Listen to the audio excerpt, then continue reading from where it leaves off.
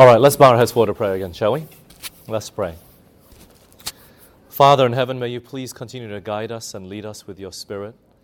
And as we dig further into your word and look at some illustrations from your word, I pray that you would please make it very plain and clear to us about faith and also our duty and our part of where we come in relation to this topic of faith. Thank you for your prayer in Jesus' name. Amen. So, recap, just looking at our definition here, faith is expecting the Word of God to do what it says and depending upon that Word to do or to accomplish what it says. So, in order to understand this definition, I'm going to give you some examples, and we need to go to the Word of God to find where it teaches about this. So let's go to Psalms 33. Psalms 33 and verse 6. Psalms 33 and verse 6. And then we'll also read verse 9 as well. Psalms 33, and we're starting in verse 6. The Bible says, "By the word of the Lord were the heavens made, and all the host of them by the breath of his mouth." Verse 9. "For he spake, and it was done. He commanded, and it stood fast." How? How did God create everything? By His word. Let's follow on from the centurion's illustration, right? By His word only. Okay? Only by the word of God and nothing else did God call into existence from nothing and turn it into something. Okay? The greater part of the first chapter of the whole Bible, Genesis 1, there are no fewer than 6 distinct statements of faith. And of course, Genesis 1 verse 1, the Bible says what? In the beginning, God created the heaven and the earth. Let's go there, Genesis 1, and I'm going to show you some statements on faith. And then you begin to understand, hey, this is the reason why God put creation at the very first chapter. Do you know Genesis was not the first book written? What's the first book? Anybody know? The book of Job. But yes, it made sense to put creation first because it's the first thing in the history of our earth, right? But actually, it's almost as if God is trying to tell us, if you can't believe creation, you know what? You won't believe anything else written here in here. This is the reason why creation and evolution do not go together. And I'm going to show you this in a minute, okay? Verse 3 of Genesis chapter 1. The Bible says, "And God said, let there be light, and there was light." God created light out of nothing. Do you see that? By His word only, He created light. Verse 6. "And God said, let there be a firmament in the midst of the waters, and let it divide the waters from the waters." Every time through the first 6 days of creation, what we see is God speaking. Faith is the expecting of the Word of God to do what it says. So when God says, "Let there be this," it created out of nothing. How long did it take? Tell me.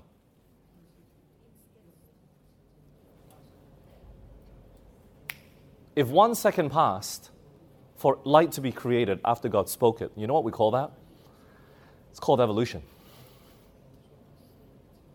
Because evolution is progression over a course of time. Even if it just took 1 second for that to appear, that's evolution. No. As soon as God spoke, bang, it appeared. That's it. Out of nothing, light came. Out of nothing, atmosphere came. It didn't and start moving. No, it just bang, it appeared. Do you see that? When God said, let there be the earth and the grass and the trees and the flowers, bang, it just appeared. It's the power of the Word of God. To expect the Word of God to do what it says, and then what? Depend. Do you know Adam had to exercise faith? Before he sinned, do you know he had to exercise faith? Adam was the last thing, apart from Eve, Adam was the last thing that God created, right? After Adam, did he still have to create the sun, the moon, the stars?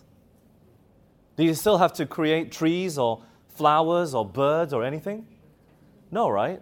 So when Adam woke up, God's like, I'm done. And so you can imagine, right? Adam's walking with God and he's like, God, where did all this come from? What do you think God said? I made it. What would you think Adam's response would be? Are you sure? Prove it to me. Do you think Adam said that? No. He would be like, thank you. Or, oh, okay. That's it. He even had to exercise faith. Because, even though Eve was created after him, he didn't see God create. Do you know that?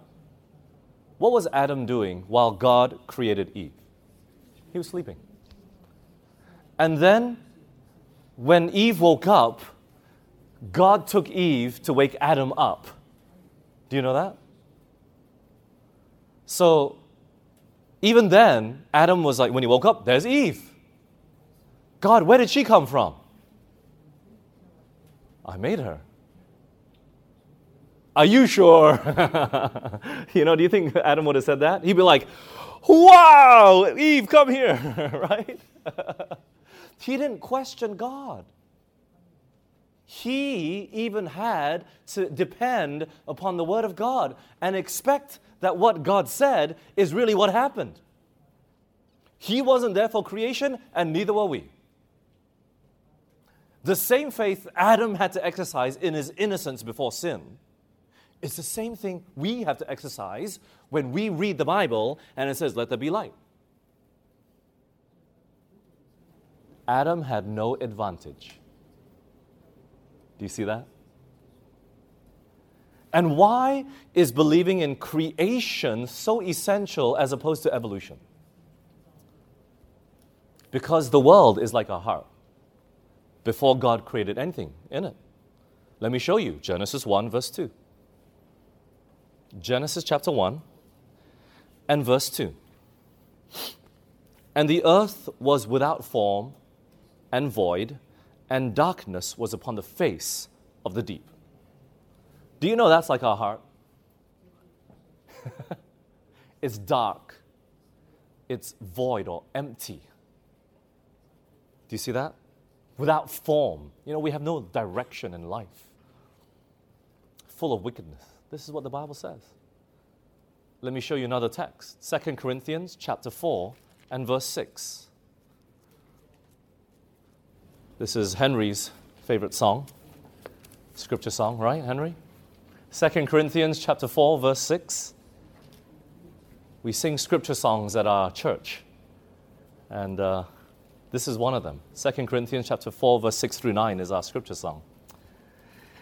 But in verse 6 of 2 Corinthians chapter 4, the Bible says, for God who commanded the light to shine out of darkness hath shined in our heart, to give the light of the knowledge of the glory of God in the face of Jesus Christ.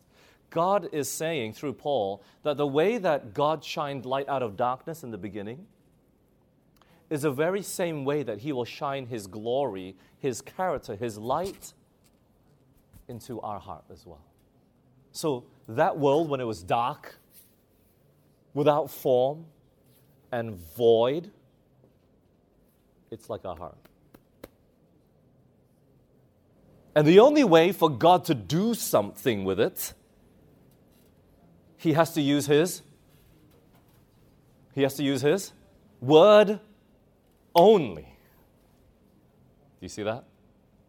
Because by His word only were the heavens made, and all the hosts of them by the breath of His mouth. You see, when we can look at creation and expect God to do for us what He did to the world, we're halfway there in our faith already. Psalms 51, verse 10. Psalms 51, verse 10. Scripture song as well. All right? Psalms 51, verse 10, the Bible says what? Create in me a clean heart and renew a right spirit within me. Tell me, according to that verse there, how do we get a clean heart? It must be created. The way that a person can go from bad to good, he must have a new heart created in him. And the only way that we can have something created, it is only by His word, and by His word only. There is nothing in man that can help us to be good. Impossible. Without faith, it's impossible to please Him, right? Come with me to Isaiah. Sorry, this was a text that I was referring to earlier. Isaiah 65. Any attempt at good things, any attempt at righteousness is unrighteousness for man. Do you know that? It's impossible. Impossible. Isaiah 65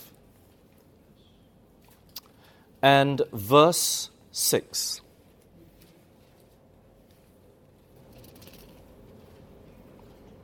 You see, this is where I've lost it. Isaiah 64. Sorry, I was off by one chapter. Isaiah 64 and verse 6. The Bible says this, but we all are as an unclean thing, and all our righteousnesses. Do you know it doesn't say all our righteousness? It's all our righteousnesses are as what?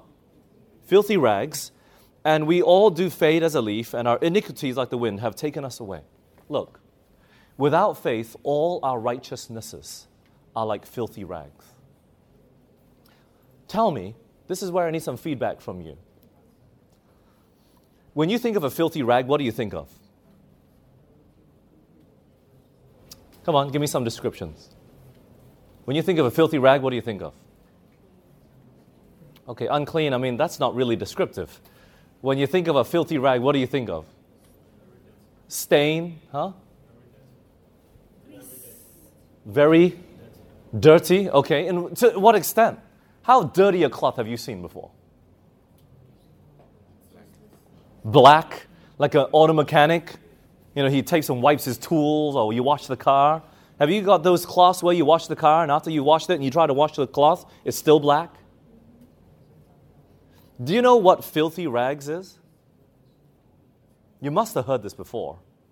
The word filthy there, when you look up the word filthy, how dirty it is, it's like a woman in her menstrual flux.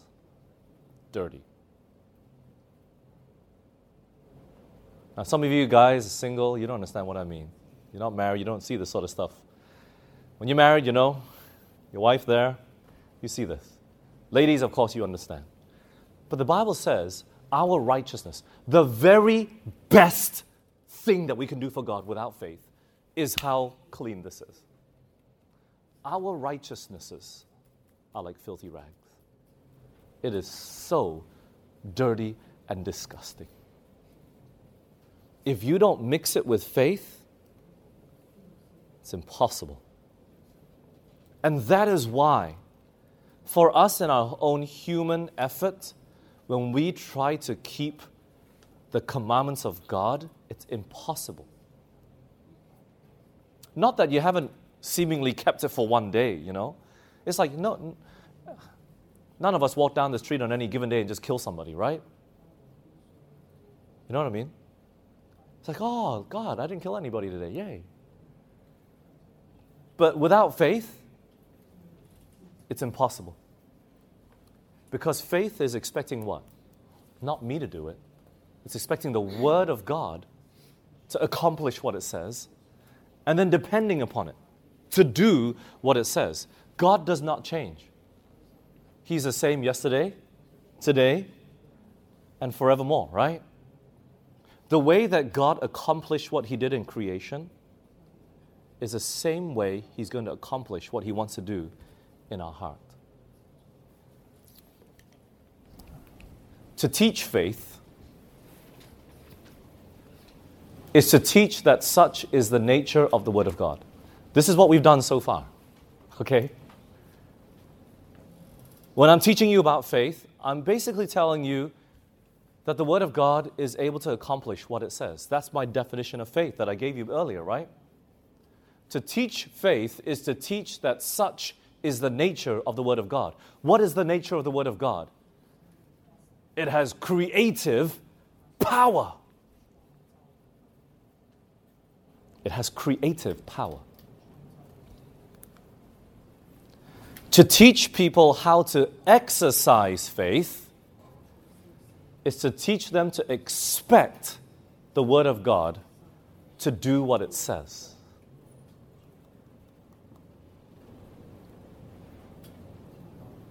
Let me give you an illustration. I told you, the world is like our heart, right? Dark, empty, void. And a person who has lived this dark, empty, and void life, they look at a person who is experiencing righteousness by faith. And they think to themselves, there's no way I can be like that. Okay? But that's a good thinking. Because in our heart, nothing comes out that is good. And the faster we come to that realization, God, I can't do that at all, the better it is for us. Ellen White says, faith is laying the glory of man in the dust and expecting God to accomplish what He said He would. You know, when we feel helpless, it's actually the best time for us to exercise faith. Do you know that? Because to teach faith is to teach people how to exercise faith is to teach them to expect the Word of God to do what it says, right? But if you seemingly, like Peter, think, wow, I'm walking of faith on this water, and then you look at this around, it's like, wow, I'm so great, I can do this. And look at the disciples, they're not even on the water with me. You begin to have confidence in yourself and lose faith in the command of God, that it is by that command you are walking on water. Do you see that?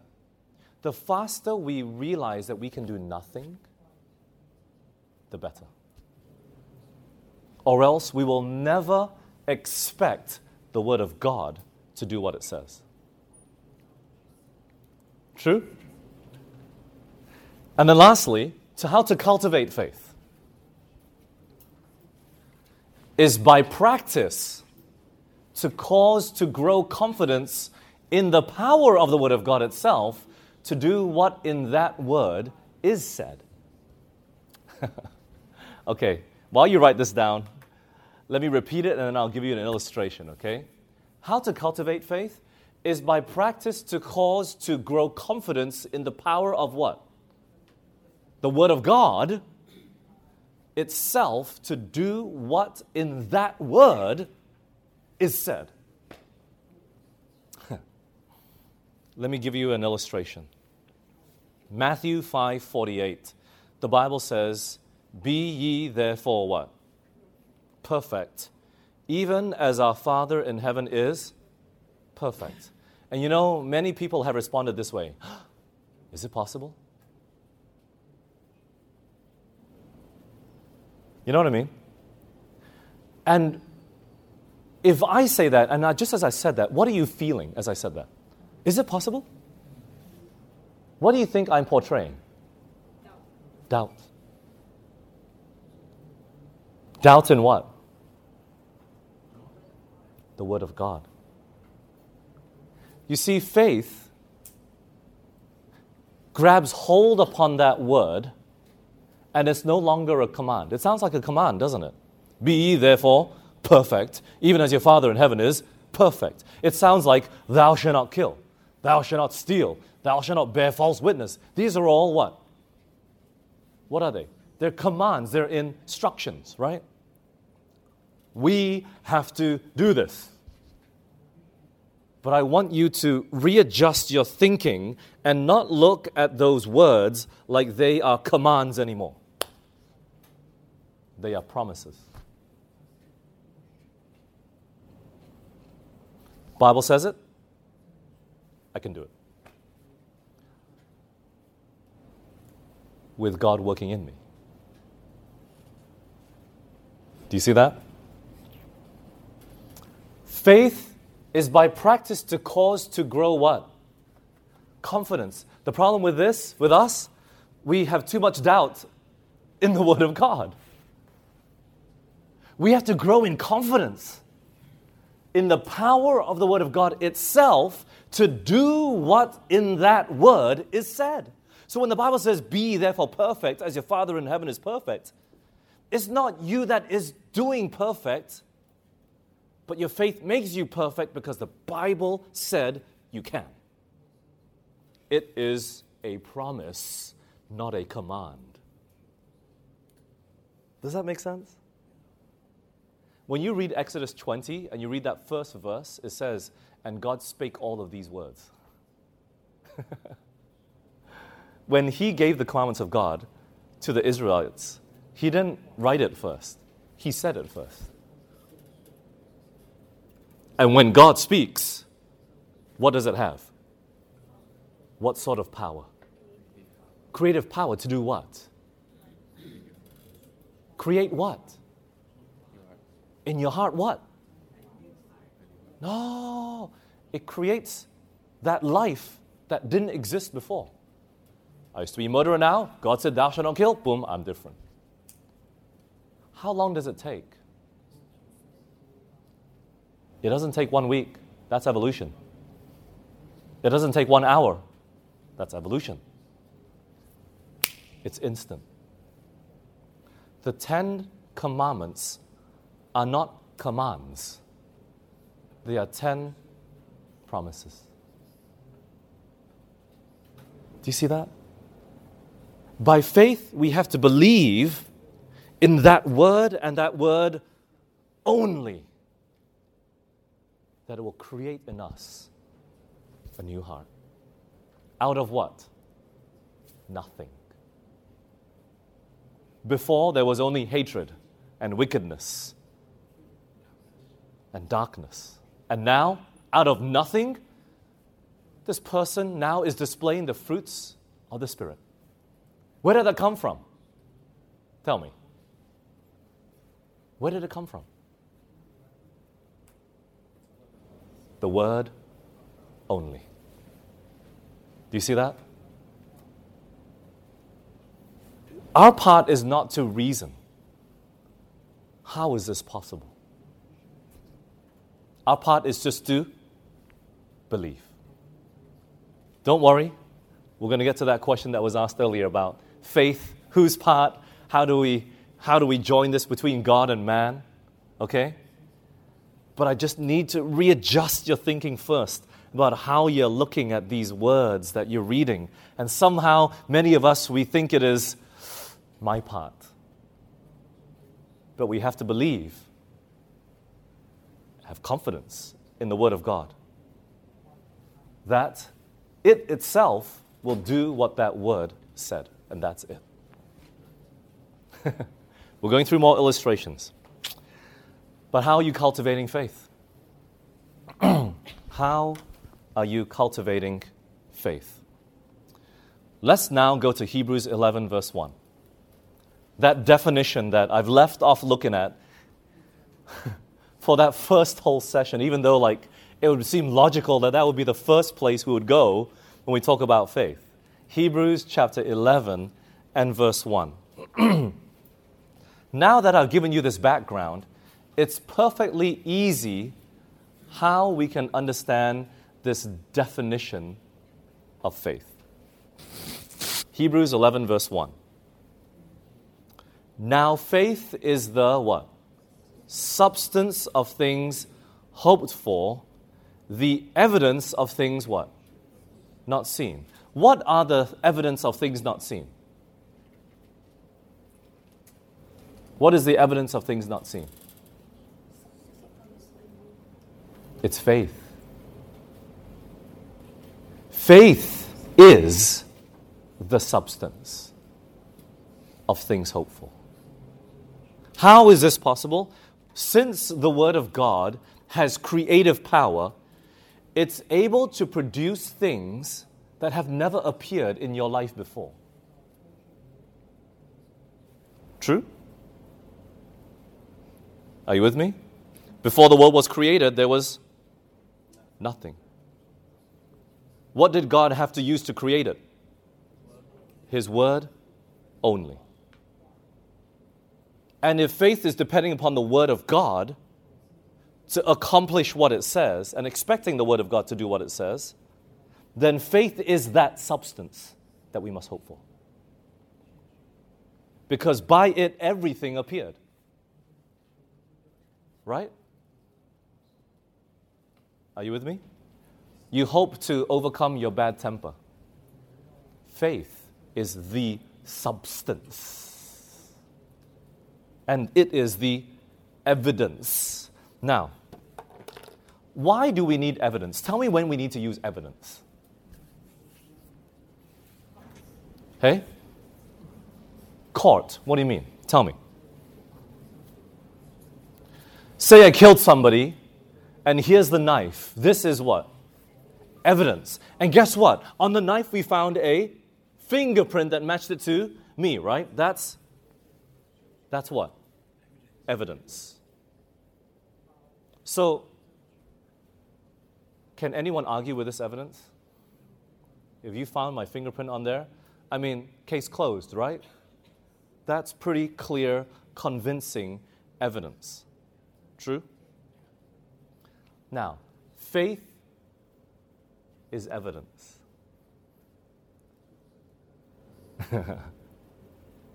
Faith is evidence.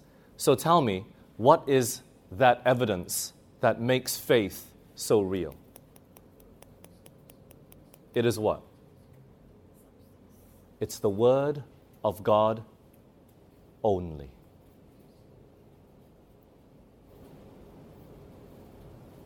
Now, let me give you this illustration. Man's words, we cannot have faith. But do you know how many people have so much faith in man's words? And it doesn't become true faith. My pastor said this, and my mother said that, and, Randy Skeet said this. We start quoting preachers and pastors and people. But you know what? Man's words versus God's word. Look, when man speaks, no power in our words to perform the thing spoken.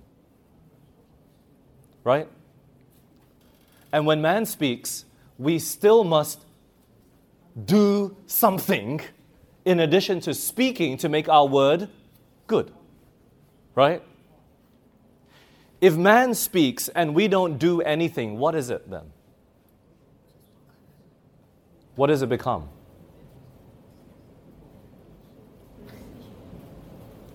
If man speaks and we don't do it, what do our words become? A lie. And it's for this reason that God cannot lie. God's words, it is simply because He spoke it. That's it. God's words, when He speaks, it accomplishes that which He was pleased to speak. Okay? What did God have to do? nothing. Except speak that word only, right? When the centurion asked Jesus to speak the word only, other than speaking, what did he have to do to accomplish his word? Did he still have to go to the house and check on him and touch him? Did he have to do a funny dance in order to get the man to be healed? No. He just spoke the word only. When God speaks, it is without God doing anything, because his word is what? So powerful. It's so powerful that God doesn't have to do anything. Because the minute he speaks it, it is. And then finally, when God speaks, he does not need to make his word good, because it is good already. Now we are seeing that faith, we're pointing to his word, or in our modern day, what we call the Bible. This is why it is impossible for God to lie, because when God tries to lie, it becomes true. Do you understand what I mean?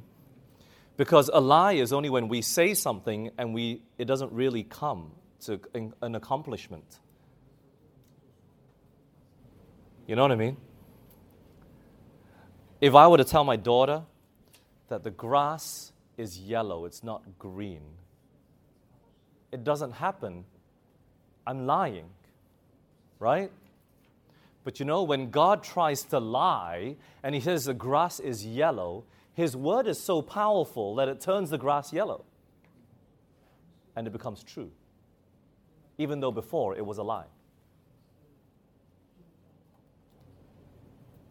Do you understand that? When God says pigs can fly, boom, they start flying. Because God said it, it happened. When I say pigs fly, I'm lying.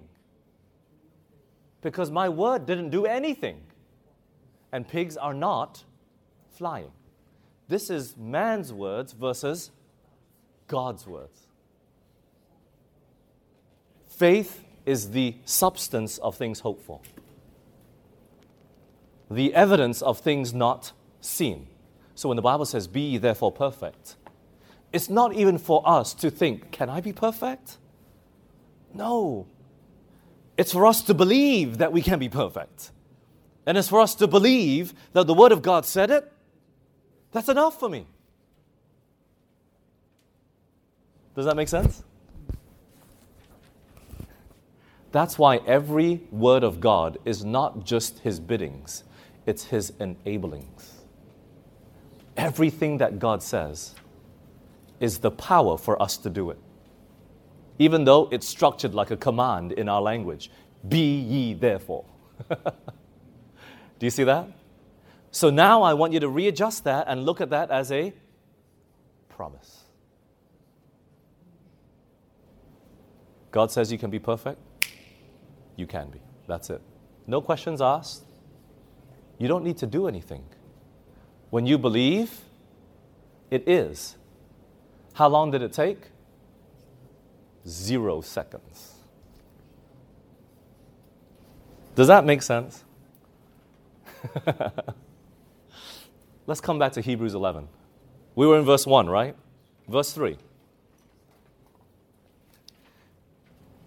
Through faith, we understand that the worlds were framed by what? The Word of God, so that things which are seen were made of things which do appear.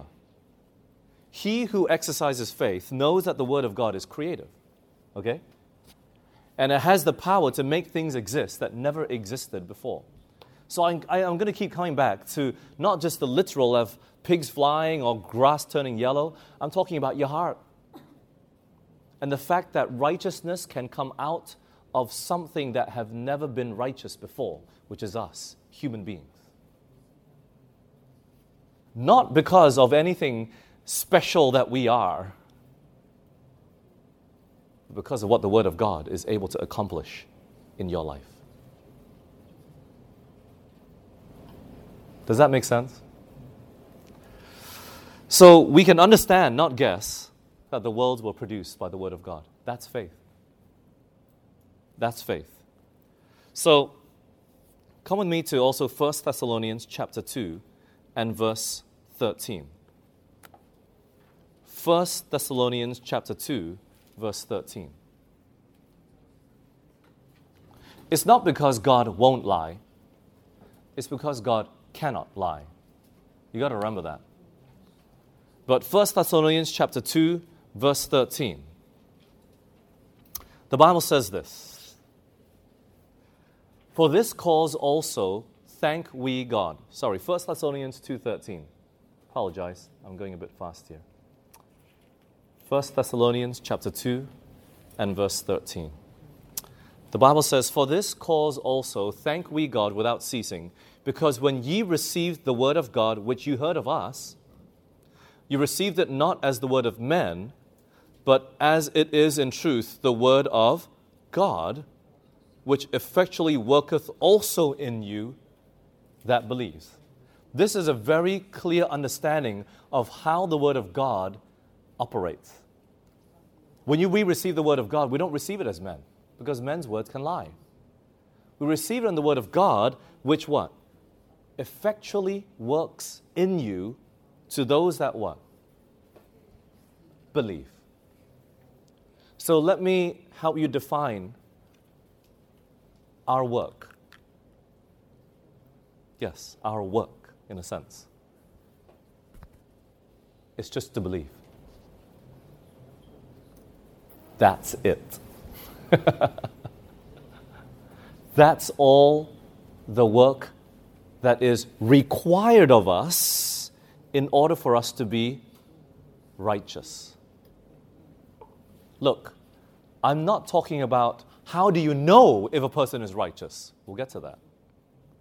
So as you sit here, maybe you're thinking, God, am I righteous or not? I haven't talked about that.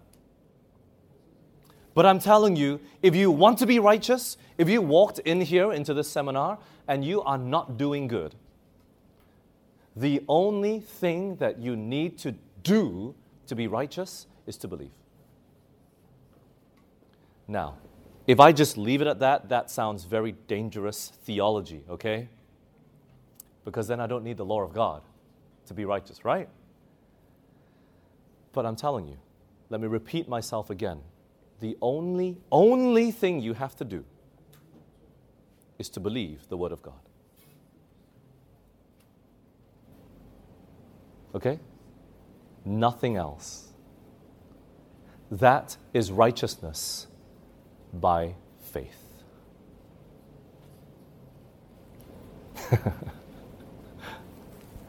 Okay? Is anybody confused? Does it sound like I'm going against what you've believed all your life? Anybody? Raise your hands if you feel like I'm going against what you've been raised to believe. No? You guys all believe the same way as I do? That's wonderful. You're happy to hear this? I'm glad you're happy, because when I first studied this, I struggled with it. I told you. I was like, what?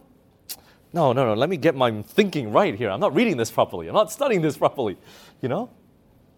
All we need to do is believe. That just sounds so Sunday church theology.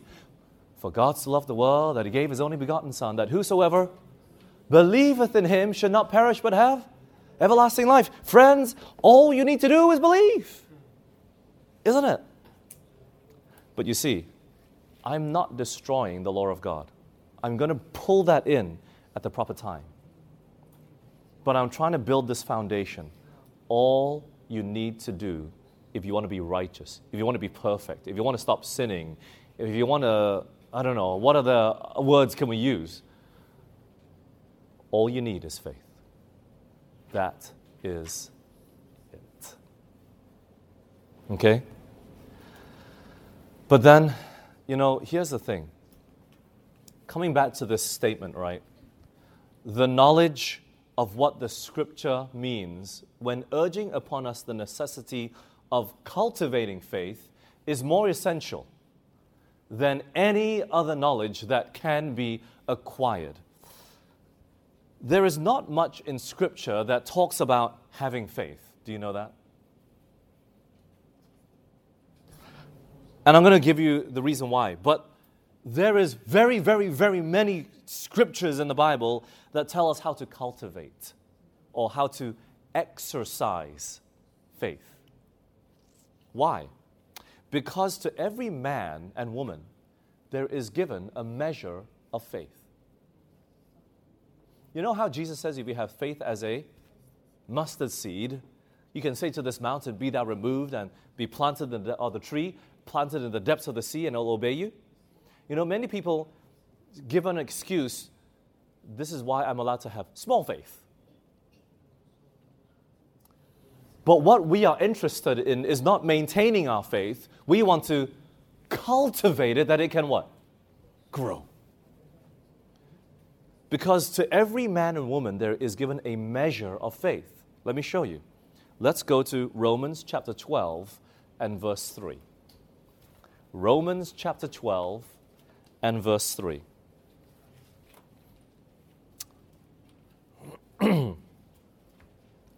Romans chapter 12.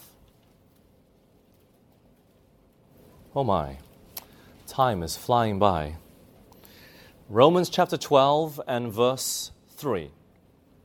For I say, through the grace given unto me, to every man that is among you, not to think of himself more highly than he ought to think, but to think soberly, according as God has dealt to every man the measure of faith. Everybody has a measure of faith, okay? We have no excuse to say, I have no faith, because everybody has it. The only trouble is many of us don't exercise it. And you know what happens when you don't exercise, right? Your muscle gets smaller and smaller and smaller and smaller. And so some of us, our faith, when we don't exercise it, instead of growing into a big tree, it becomes so small that it almost is non-existent. And this is where many of us struggle then with sin, and it overcomes us. But how to cultivate? The word cultivate actually means to prepare and use, to grow, to maintain or develop. And this is what Ellen White says. Faith is what? The gift of God. But the power to exercise it is ours.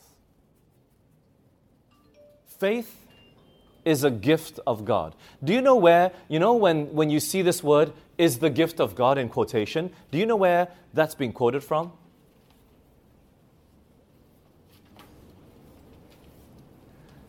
In Ephesians chapter 2, verse 8. It says, for by grace are you saved through faith.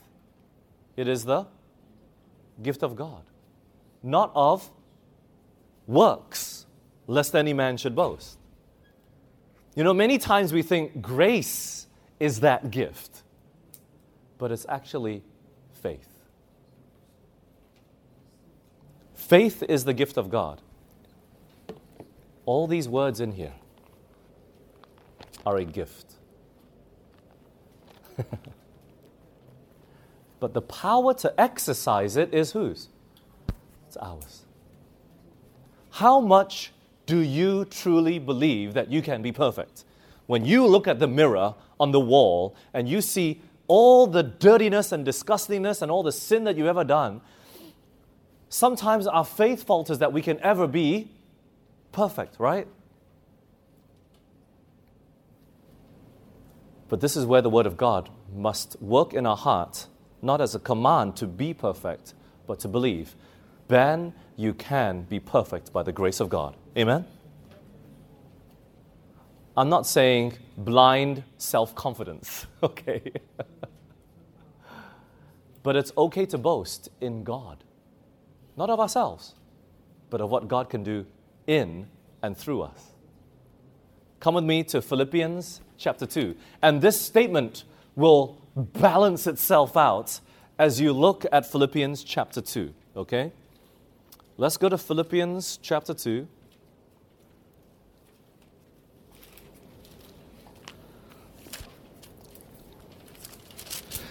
And we're starting in verse 12. Philippians chapter 2 and verse 12. The Bible says this, "Wherefore, my beloved, as ye have always obeyed, not as in my presence only, but now much more in my absence," it says what? "Work out your own salvation with" what? "Fear and trembling." Wow! That goes against everything we've been learning about, right? Work out your own salvation with fear and trembling. You go figure out how you're going to be saved. Don't come to me. It almost sounds like God is saying, right? But then you have to balance it out in verse 13. "For it is God which" what? "Worketh in you, both to will and to do good, to do of His good pleasure." Look, he says, go work out your own salvation with fear and trembling, but it's actually God that works in you to do of His good pleasure. Faith is the gift,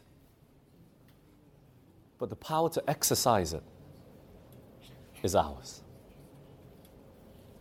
Be it according to your faith is how much you will change.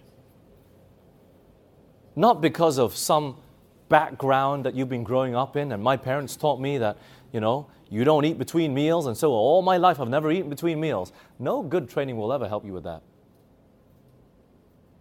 It's not because of your background and the family that you grew up in that this is the reason why you're able to be righteous. No. It's about how much you believe in the Word of God to do what it says it will do. The power to exercise it, it's ours. Right? And she says, how to exercise faith should be made very plain. And truly, look, as you grow, it's just like the way of how you grow with a plant. It starts small, and it gets bigger and bigger, right? And the bigger you grow, the more troubles a plant faces. When you are a seed in the ground, the birds, they might hunt for you, but you're protected by the dirt, isn't it? Slugs, caterpillars, snails, they're not interested in you. Bugs, they're not interested in you as a seed. But you know what? The more you grow, the more troubles come your way, isn't it? Have you felt like that when you became a Christian? But it's because every step of the way, we have to exercise more faith, and more faith, and more faith. And just when you thought your troubles are gone, or this is like the worst of your life, there's something even worse. And you have to exercise even more faith. Why? Because every step of the way, God is trying to help you to grow. If He gave us the same trial of the same magnitude every single time, we would stop relying on Him. Did you know that? We would stop altogether relying on Him because been there, done that. Okay, God, what else? Oh, this Christian journey is just a walk in the park. Smooth sailing. Isn't it? But look, every step of the way in our Christian journey, we have to learn how to exercise faith. At the beginning, you know what? It's conversion of your heart. God, I'm struggling with this one sin in my heart, losing my temper. Or it's the sin of looking at bad pictures on the internet.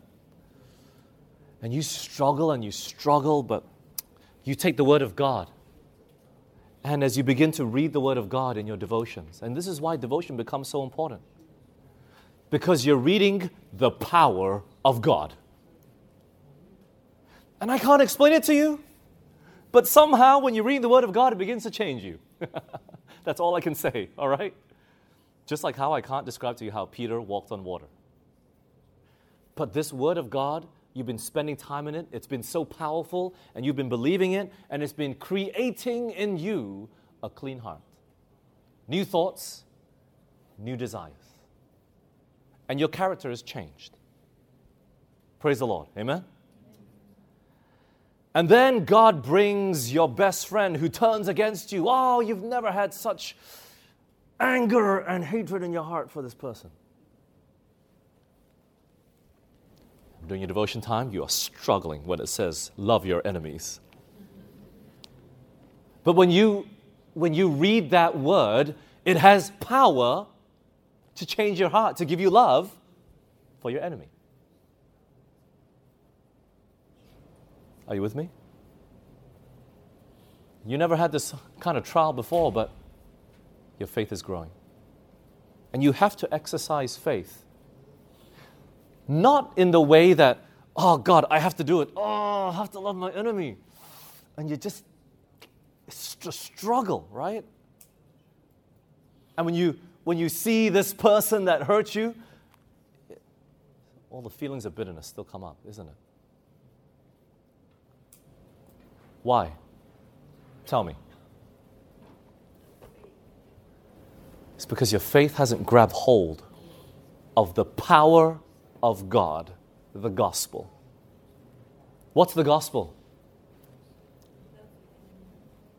Love your enemy. That's good news. Not just for you, but for him too. Right? But it's the power of God unto salvation to him that what? Believe.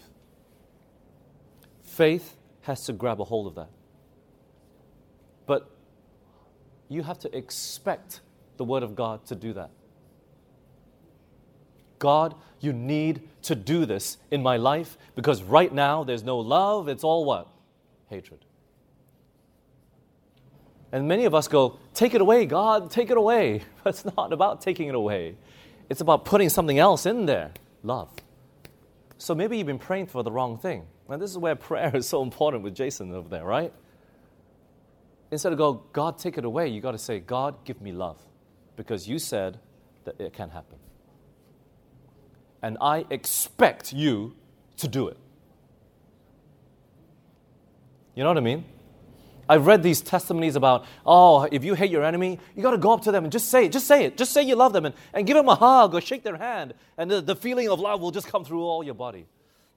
Never happened to me. I shake their hand, I still want to slap them, right? The change does not come when you just do it. The change must come from the Word of God. And expect the Word of God to do what it says it would do. And then depend upon it. God, help me love my enemy. And keep the Word of God there all the time. Is it becoming practical now? Do you realize how faith must grow through trials? Ellen White says, when you go through trials, your faith clings to the promises. But when you come out of that trial and you're happy that you're through the trial, joy swallows up faith. It is no longer faith, but feeling. In other words, faith is never exercised in times of peace and happiness. Faith is exercised in times of trial and temptation. How do you know a person has faith? When everything's happy and we can all be loving to one another and joyful, and when everything's happy in a relationship and the husband and wife are faithful to each other, is that what it means to be faithful? No. Show me that you're still faithful when you've been arguing and clashing. You know what I mean? This is a time that you have to exercise your faith. Thou shalt not commit adultery. It's the times of trial and temptation that we have to exercise and cultivate this faith.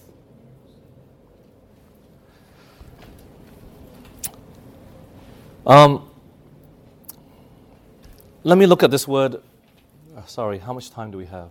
Oh, I'm sorry, we have 3 minutes. I need to get through this real quick. Justification by faith. For those that have heard of righteousness by faith, it's really broken down into two things, okay? And justification is the first part. So righteousness by faith is really two parts to our Christian experience. The first part is justification by faith. Okay? And the second part is sanctification by faith, which is a work of a lifetime. You will never, ever, ever graduate or come to the end of this road of sanctification. But justification is something that I want to show you here. Now, justification comes by depending upon the Word of God and only expecting that Word only to accomplish what it says. Why? Because justification by faith is really righteousness by faith. When you look up the word justify or the word justification, here we go, I have the slide. The meaning of the word justification means being declared righteous.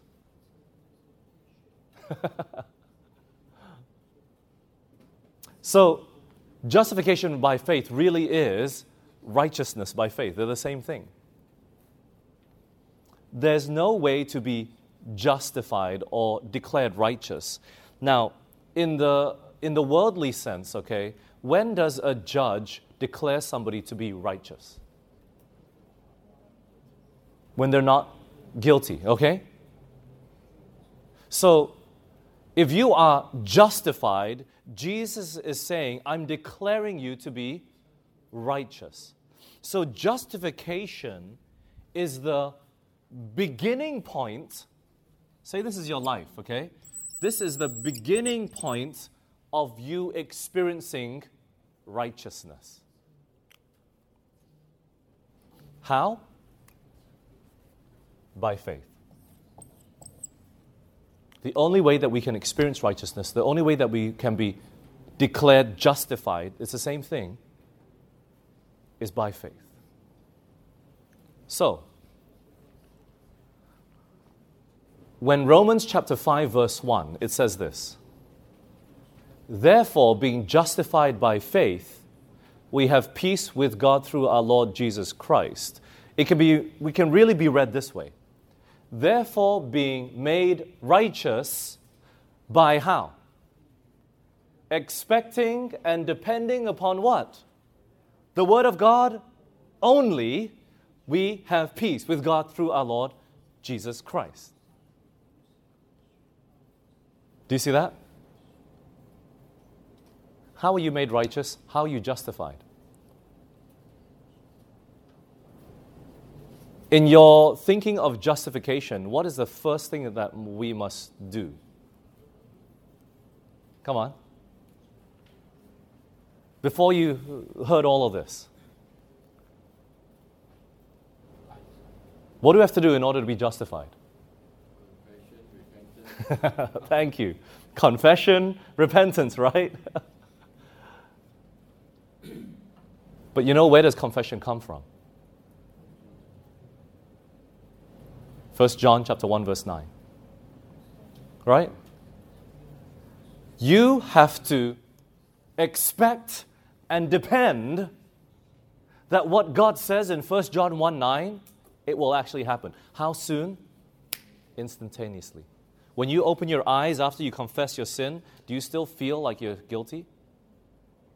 Absolutely. But you have to depend upon the Word of God and expect that when you confess your sins, He is faithful and just to forgive your sins. How soon? Immediately.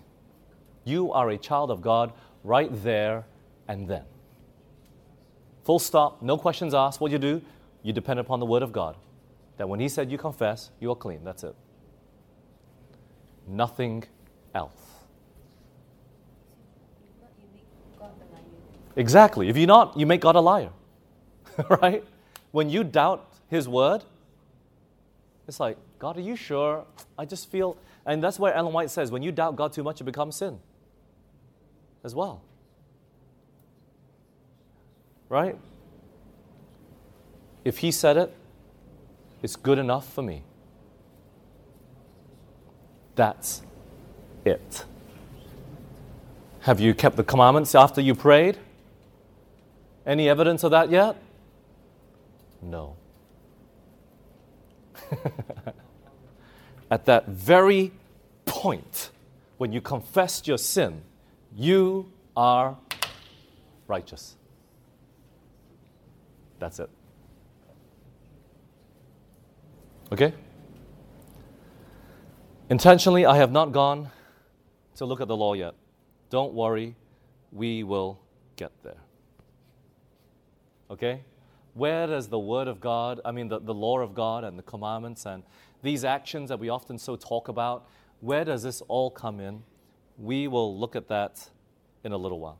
But look, there just needs to be this paradigm shift of how you look at the Bible.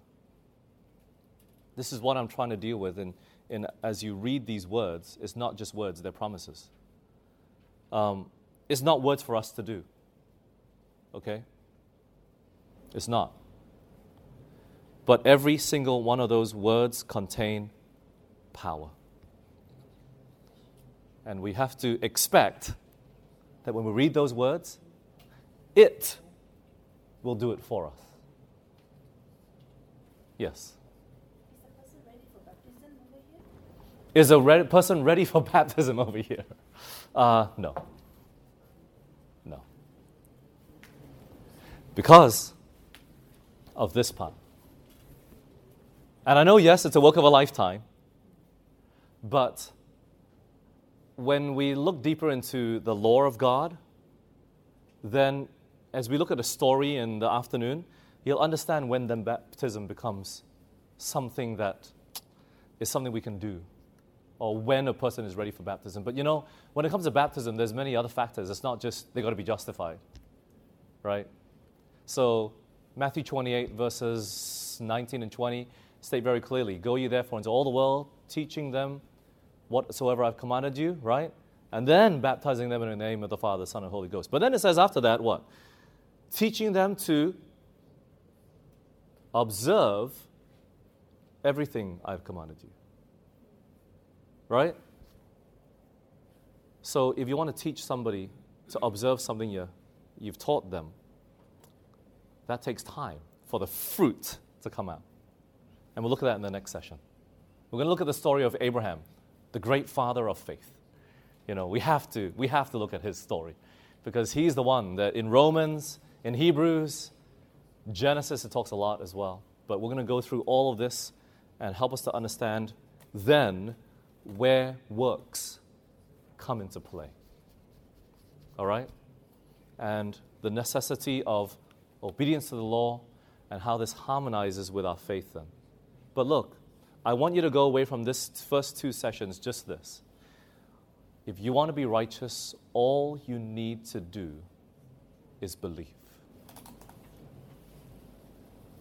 If you do something, it's not by faith anymore. Okay? If you want to be righteous, all you need to do is believe. Nothing else. Nothing. Zilch. Don't let anybody else convince you of that, because it's righteousness by faith. And faith is expecting and also depending upon what? The Word of God only to accomplish what it says. Nothing else. Nothing else. Because if it becomes anything more than that, it's not faith anymore. Right? And if it's not faith anymore, then it's righteousness by works. And we'll see this in Abraham's story very clearly. Okay? Any other questions before we end up here? It's a rainy day, and then the pastor said that just pray, have faith. Okay. For a day that we want it to be a sunny day because we have a big activity coming on. Mm-hmm. And the past few days has been raining, and the next day may be raining. But then, just have faith.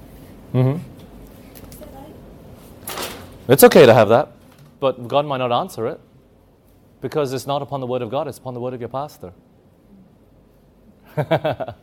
Nowhere in the Bible. The Bible does say that we can stop rain, but because of what? It's God's will, yes, but also because it says, if my people will pray and humble themselves and turn from the wicked ways, right? The reason why it stops is because of the wicked ways. No one's given us such a message in this time, have they? But spiritually speaking, application-wise, the reason why God has not sent the latter rain is because of the wickedness of the people. That's what we need prayer for. But when there's rain and we pray for no rain and it rains, my understanding or my reaction would be, God knows better. So I wouldn't say it's either right or wrong, but, the statement of faith is not something that was found in the Word of God there. It was from the pastor or whoever said it, right?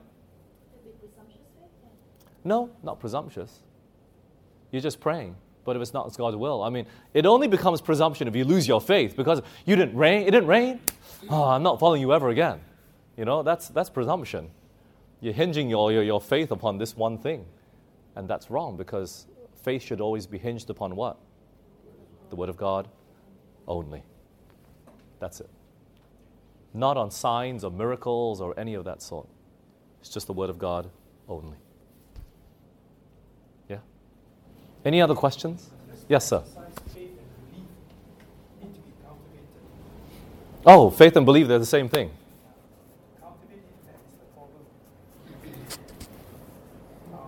How? Can someone tell, good sir here, how? By expecting and depending upon the Word of God only. And look, at different stages of our lives, different texts in the Word of God become relevant to us. Right? It's through our it's through our trials that we have to exercise faith. An example for people how they cultivate faith, students challenged on the Sabbath. Right? Have to go to class. Or even professionals, they have to go to work on Sabbath. And then comes a conflict. The word of your boss or your lecturer versus the Word of God. This is where there's that challenge. And if you are not expecting and depending upon the Word of God only, then you'll follow the word of your boss or your lecturer. Do you see that? So trials differentiate that. But where do you really grow, honestly? It's during your devotion time. It's during your times of devotion. Really, are you doctors? I'm sure there's some doctors here. Are you reading the Word of God while you're in the operating theater? Students, are you reading the Word of God when you're sitting in lectures? No. The time that we can even remember the Word of God, to expect it and to depend upon it, is our devotion time. That's why then Psalms 119, verse 11, Thy word have I hid in my heart that I might not sin against you, that I might experience what? Righteousness by faith. You see? So how to cultivate that? It comes through here. But you know what? A just man falleth how many times? The Bible says. 7 times. You know why 7? Because 7 is like the perfect fall. Because that's what 7 represents, right? Or complete. He fell completely. But it says the righteous man, the just man. Again, he rises up. When you go through life, you will experience disappointments. And then you go back to the drawing board and you realize, God, my faith is not where it needs to be. I've been letting go of you. And I have not been depending upon your word and cultivating faith. Do you see that? And then we're getting into the fruits. The fruits of a righteous man and a woman. You see that? So, as we come to Abraham, I believe some part of that will be answered as well. I know that was your question originally. We haven't got there yet. But Abraham, you will see his experience. And you'll see how God, in His mercy, still led him. But where he was declared righteous is very different to the whole story of what we see of Abraham. Okay? So just wait upon that. If your question is still not answered by the end of this next session in the afternoon, then you say, Pastor, your talk is just not practical. Okay? But I hope that will be answered in that story of Abraham. Any other questions? Yes, Dr. O. You were saying that God's word acts instantaneously. Yes. And Matthew 5:16 says, "Be ye perfect as your Father in heaven is perfect." And we, by faith, accept that we're instantaneously perfect. Yes. I wonder what your definition of perfection is. Righteous. Yeah. If you go by the seed, how it grows, Yes. it's sanctification, and from the seed to the seedling Mm-hmm. to a full-grown tree. It seems to me that, for example, loving my enemy, so I expect God's word to make me love my enemy instantaneously. Yes. I've seen that it grows in stages, and there are also experiments that show and examples of people's lives that show that from hate they grow to the next step of, I don't hate you anymore, I don't wish any evil on you anymore, and finally I wish good on you. Mm-hmm. That's when we know we have forgiven the person. Yep. And in many people's experience, they go through this progressive, step-by-step development from Mm-hmm. hate to finally love and forgiveness. So, and it takes sometimes years to progress. Yep. So when the statement is made that instantaneously I can love my enemy and no longer have bitterness and everything else, doesn't seem to be true of every case. Yep. I'm not saying that I should not. You cannot get directly from hatred to I wish you well and no longer have bitterness. The forgiveness takes time and the hurt takes time to go away. Yep. So what does it mean to be instantaneously loving your enemy? It can, but it's only according to our faith. That's why some takes years, but some can take days. Because it's not so much that the Word of God is powerless to accomplish what it says. It's because our belief in the Word of God is where the fault lies.